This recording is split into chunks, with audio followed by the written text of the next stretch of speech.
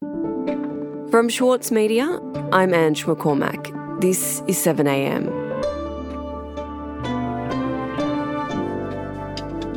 Israel's government has agreed to a 4-day ceasefire with Hamas in exchange for the release of 50 hostages held in Gaza, but promises to push ahead with military operations after the pause ends.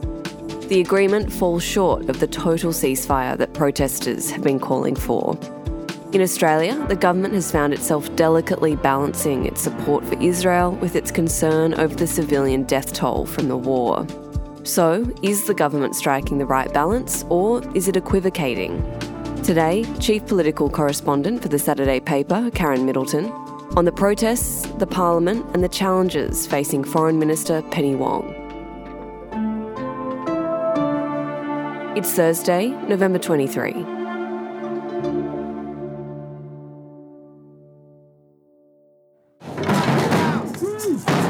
It's by far the UK's biggest demonstration since the start of the Israeli bombardment of Gaza. Organisers of this rally called for people to flood Brooklyn for Gaza, and that's exactly what they did. Gathering on the steps of... For the Republic, against anti-Semitism. Tens of thousands of people set off from Paris's Place des Invalides to protest against a rise in anti-Semitic acts in the country. Hundreds of thousands of people, many travelling from other parts of the UK, demanding an end to the killing. There's too many Karen, we're seeing huge protests about the war in the Middle East every weekend across Australia and in cities all over the world. How significant is this moment? Well, I think these are the biggest protests, Ange, that we've seen since the invasion of Iraq in 2003. I do think it's a slightly different atmosphere around these protests, and that is because there are so many Australians who are deeply personally invested in this issue, that the events that are going on in the Middle East on all sides of the conflict. Outside Parliament House last week, we had a group of pro-Palestinian protesters on one day, a group of pro-Israeli protesters the next day, highlighting the missing hostages who were taken when Hamas attacked Israel on the 7th of October. There are mass protests in favour of a ceasefire and concerned for the plight of civilians in this conflict, and those numbers are enormous, and the protests are happening weekend after weekend. So people are very engaged, and they're making their voices and their concerns heard. A lot of the pro-Palestinian protesters are calling for a ceasefire and are getting extremely upset at what they're seeing on their television. In the Jewish community, people report that they feel unsafe, that they feel that the level of aggression and anxiety and upset around this conflict is such that it is making them afraid to go out. So there's just a heightened level of anxiety in Australia at the moment. Yeah, so Karen, there is a lot of talk about how high tension and anxiety is in the community at the moment, and some people are experiencing it firsthand. How are we seeing that unfold? Well, aside from the large, more peaceful protests that we've seen, we are seeing increasing levels of aggression and agitation in the public demonstrations of people's anxiety at what is now a full-blown conflict in the Middle East. The Director General of ASIO, the domestic spy agency, warned people to be careful about the way they express their views and passions in this conflict because language can incite violence, and while ASIO had not seen an indication of any planned political violence as a result of what's happening in the Middle East, it could happen quickly. So he was pleading with people in public life in particular to take extreme care with the way they are engaging. I spoke to a range of parliamentarians through last week who are extremely concerned about the impact of this whole issue on community relations. The sense that both the Jewish and the Muslim communities report rising levels of violent, aggressive language and prejudice, and that this has to somehow be abated.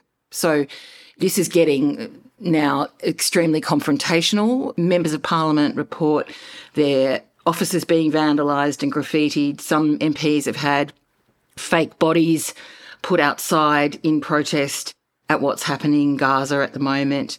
I think there was concern that this became a very direct potential point of conflict. people are very conscious about what they say, how they say it, where they go.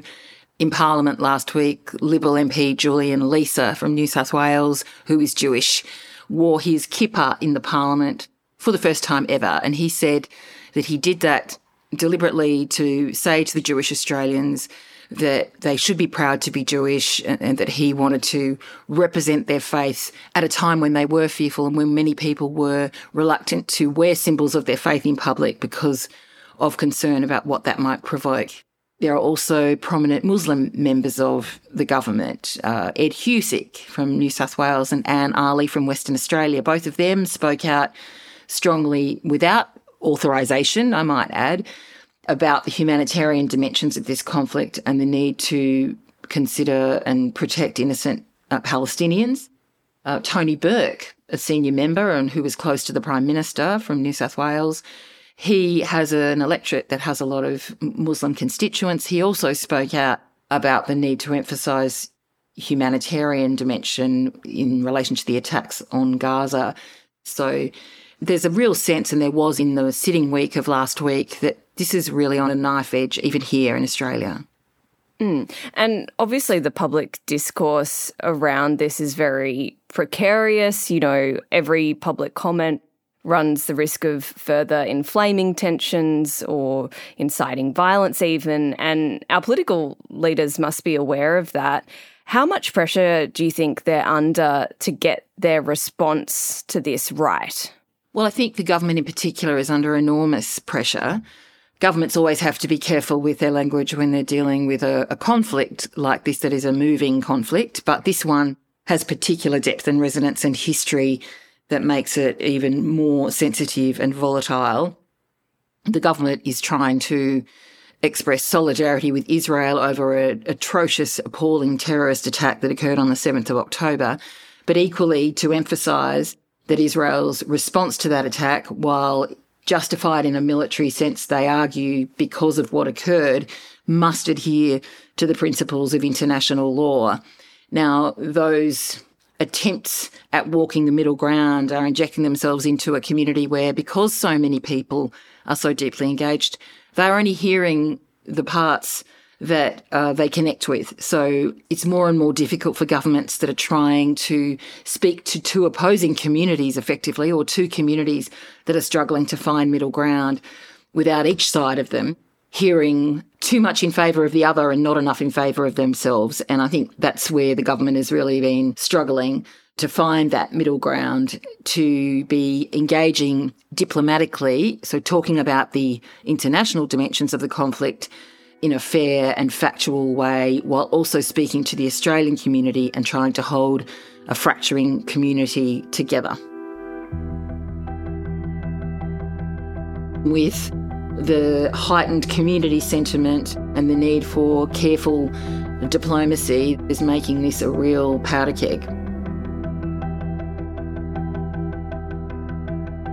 Coming up after the break, Karen Middleton asks Foreign Minister Penny Wong how she's navigating the government's response to the war.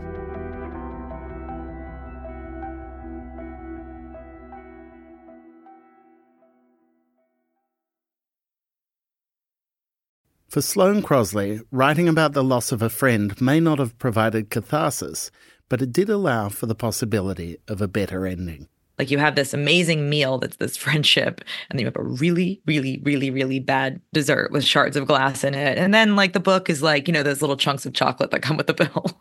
I'm Michael Williams. Join me for this week's episode of Read This, as I talk to Sloane Crosley about her latest, Grief is for People.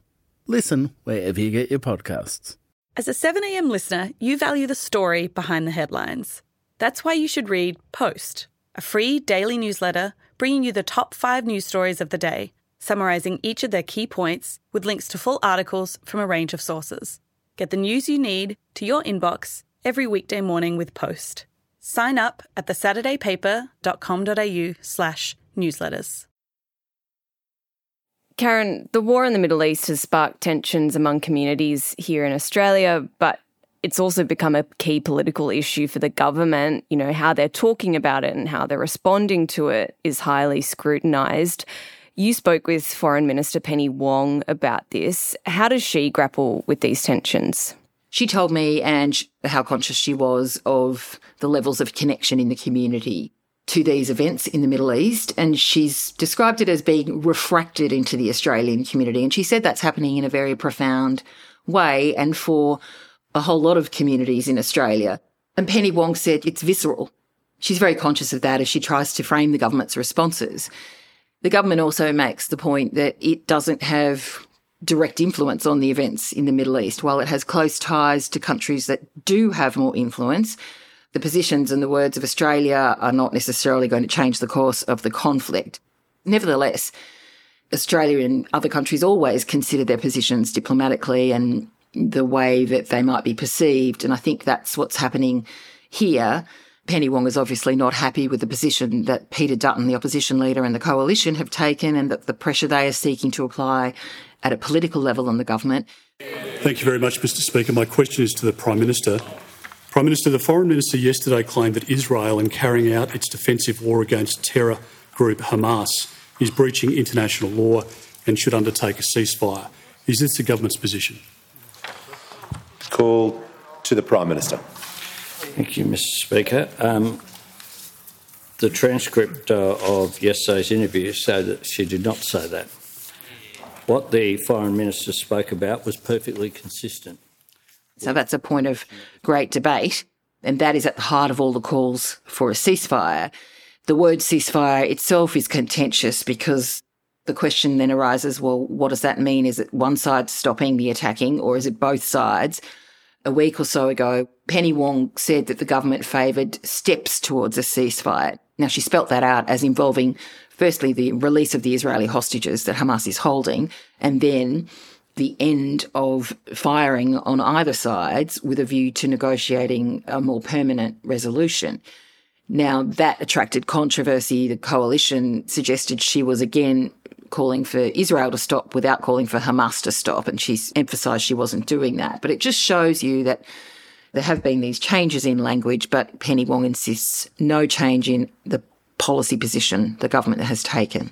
Right, and that isn't the only criticism Penny Wong has faced, is it? She's also been pressed on why the government isn't calling for a total ceasefire. What has she said in response to that? So Penny Wong's also facing strong criticism from the left flank, from the other side of politics, particularly in the Senate, from the Greens, being accused of not doing enough to defend the Palestinian civilian population and to demand or put pressure on other countries that the fighting cease. The Labour government is seeing a child being killed every 10 minutes but won't call for a ceasefire. Happy to talk weasel words, but weasel words are not going to stop war crimes. You can't even bring yourselves. And there have been some pretty heated clashes in the Senate between Senator Wong and Mehreen Faruqi from the Greens and others making that point. I think shaking our heads in here, like the minister is doing, and not actually taking the action that you have the power to take, is not going to move us to any steps towards a ceasefire. And we don't need steps towards a ceasefire. As you take those steps, people are being murdered every single day. And in response, a very frustrated and exasperated, I think, Penny Wong was pleading that this not be pushed into two separate camps. This is not a binary debate. This is a deeply difficult, tragic, complex debate, which has arguing that social cohesion is crucial and that the parliamentary debate should be mindful of that. Well, that was quite an inflammatory contribution. It was a hurtful contribution to suggest that the only person in this chamber who cares about the loss of life is Senator Faruqi. That is not the case. So within the government and the broader parliament, it's an extremely difficult issue to manage, both to service the electorates and try and hold the community together and do what they believe is faithfully representing the issue at a national level. And finally, Karen, these weekly protests that we talked about before will likely go on. What will be expected of the government in these coming weeks in their response to the war, both in, how it responds to the conflict itself, but also how it responds to these tensions at home? Well, the government is continuing to look at this at a number of levels. It's looking at its diplomatic role. It's looking beyond the horizon to the Middle East region and to where it might be able to exert influence in defence of the minimisation of civilian casualties, the release of hostages, and some progress towards something that resolves this violence at this point. And then there's the question of what happens beyond that. And there are a lot of people trying to work out where the next stage is and how countries like Australia might contribute to that. And then they have to look at the situation at home. The first job of every government is to make people safe in their own country, and they also have to feel safe. It's a challenge for every government, and I think this government is mindful of how it does that.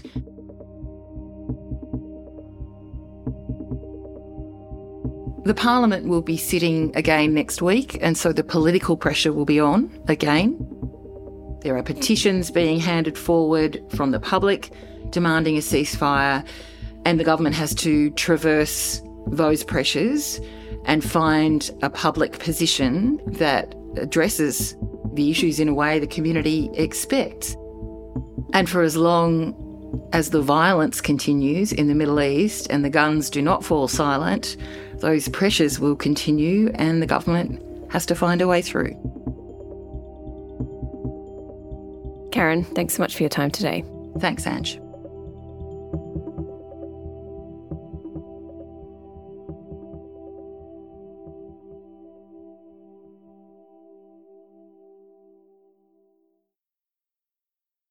Sloane Crosley is known for her funny and acerbic personal essays, but her new memoir digs much deeper to examine the loss of her best friend. Join me, Michael Williams, as I chat with Sloane about Grief is for People. Find it wherever you listen. Also in the news today, 23 pro-Palestinian protesters have been charged by New South Wales Police for refusing to move on during a protest on Tuesday evening in Port Botany. The activists were calling for a boycott of Zim, an Israeli-owned shipping company. Green Senator David Shoebridge said he has deep concerns about New South Wales Police's response to the protest, which included a riot squad and mounted police. And former Liberal staffer Bruce Lerman has settled his defamation claim against the ABC for broadcasting a speech last year by Brittany Higgins. Bruce Lerman is now pursuing defamation action against Channel 10 and Lisa Wilkinson for airing an interview with Brittany Higgins about her alleged rape in Parliament House, which Bruce Lerman has always denied. I'm Ange McCormack. This is 7am. We'll be back again tomorrow.